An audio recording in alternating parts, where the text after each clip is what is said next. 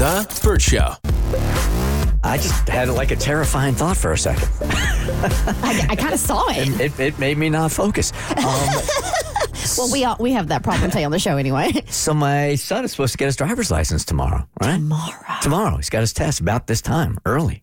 And I was just going over my weekend schedule thinking, okay, well, I got to pick him up here. And then I'm like, he's going to be like driving to his football game by himself for the first time Friday, drive himself back from the football game on Friday. He's got a soccer game on Saturday that he will drive himself to. If he passes. When he passes. Yeah, we're spending most of the day today parking and parallel parking because he's freaking out about both of those. But the thought that, oh my God, come Friday, he's going to be driving himself. No. Woo, it's weird. It is weird. It's weird. Good luck today, Hollis.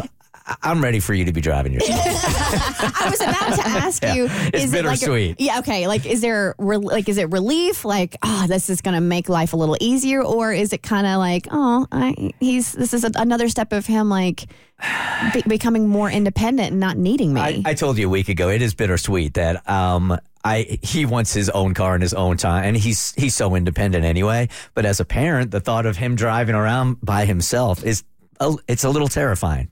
That this is going to be the first time I won't be in a car with him while he's driving. It's terrifying. Him out on the streets. As it should be, yeah. I've told you before, when we're like learning how to drive, he says to me that this is ridiculous for a 16-year-old. They should not allow 16-year-olds to have driver's license. And I'm like, you're right, son, but they do. And the fact that he says that gives me great faith in him. Totally, it really does. Totally. Time to get buzzed on the hot goss from Hollywood with Abby. It's the Burt Show's Entertainment Buzz. Just a quick trigger warning. If you're bothered about me talking about my girl Taylor Swift.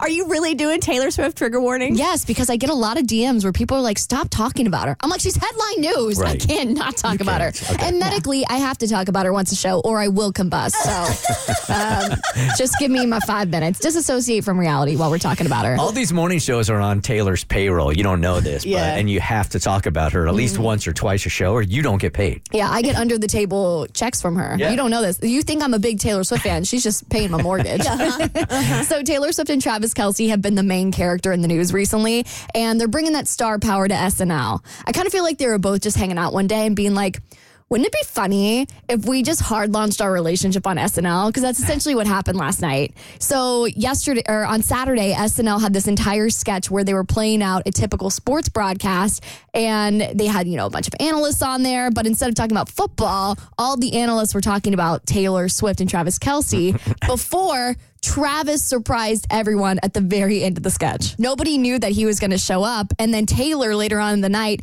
ends up introducing Ice Spice for her second song. So looks like they're not trying to hide their relationship from the media anymore. Did he talk at all during the skit, or he just shows up and everybody goes wild? He literally just says, finally, we can talk about football, and then it cuts off. Okay. So no real lines, but it was really funny to see him show up. My favorite part is seeing photos of them out during the weekend, and if it wasn't confirmed, Travis had red in his mustache and Taylor's lipstick was smeared. Oh. But it looked like it had been cleared up. But if you've ever worn red lipstick, like you just can't quite get it all back to normal, and it's very obvious. I just sent Abby a news story from New York where it says that they were holding hands again. Oh gosh, yeah. The photos of them getting out of the car and holding hands. Everyone's going wild because he moved security out of the way so he could open the door for her, and his placement of his hand on her waist is it's so cute. He really said, I'm the security now. He also had a death grip on her as they were leaving the Waverly Inn last night. I woke up to this photo this morning. He has both of his hands on one of hers, and it's just so cute. And what I love most about this is it's bringing two very different worlds together, and I just love the fact that because young men are invested in Travis Kelce, they're going to see how he treats her, and hopefully that has a trickle-down effect. I saw another sign last week that I actually thought was more intimate than more intimate than holding hands or even kissing on the street. She was tugging on his ear. Did you see that last week? Yes. Tugging on his ear where? It was a picture that one of the paparazzi picked up, and they were having a good time, and she had rolled her hand sort of around his head, and she was like tugging on his ear, which to me is like an intimate, playful thing to do with somebody you've been hanging out with. I did not see that photo. You know what I'm saying? Yeah, that's really cutesy, flirty. Because if it's just hot and heavy passion, you're not.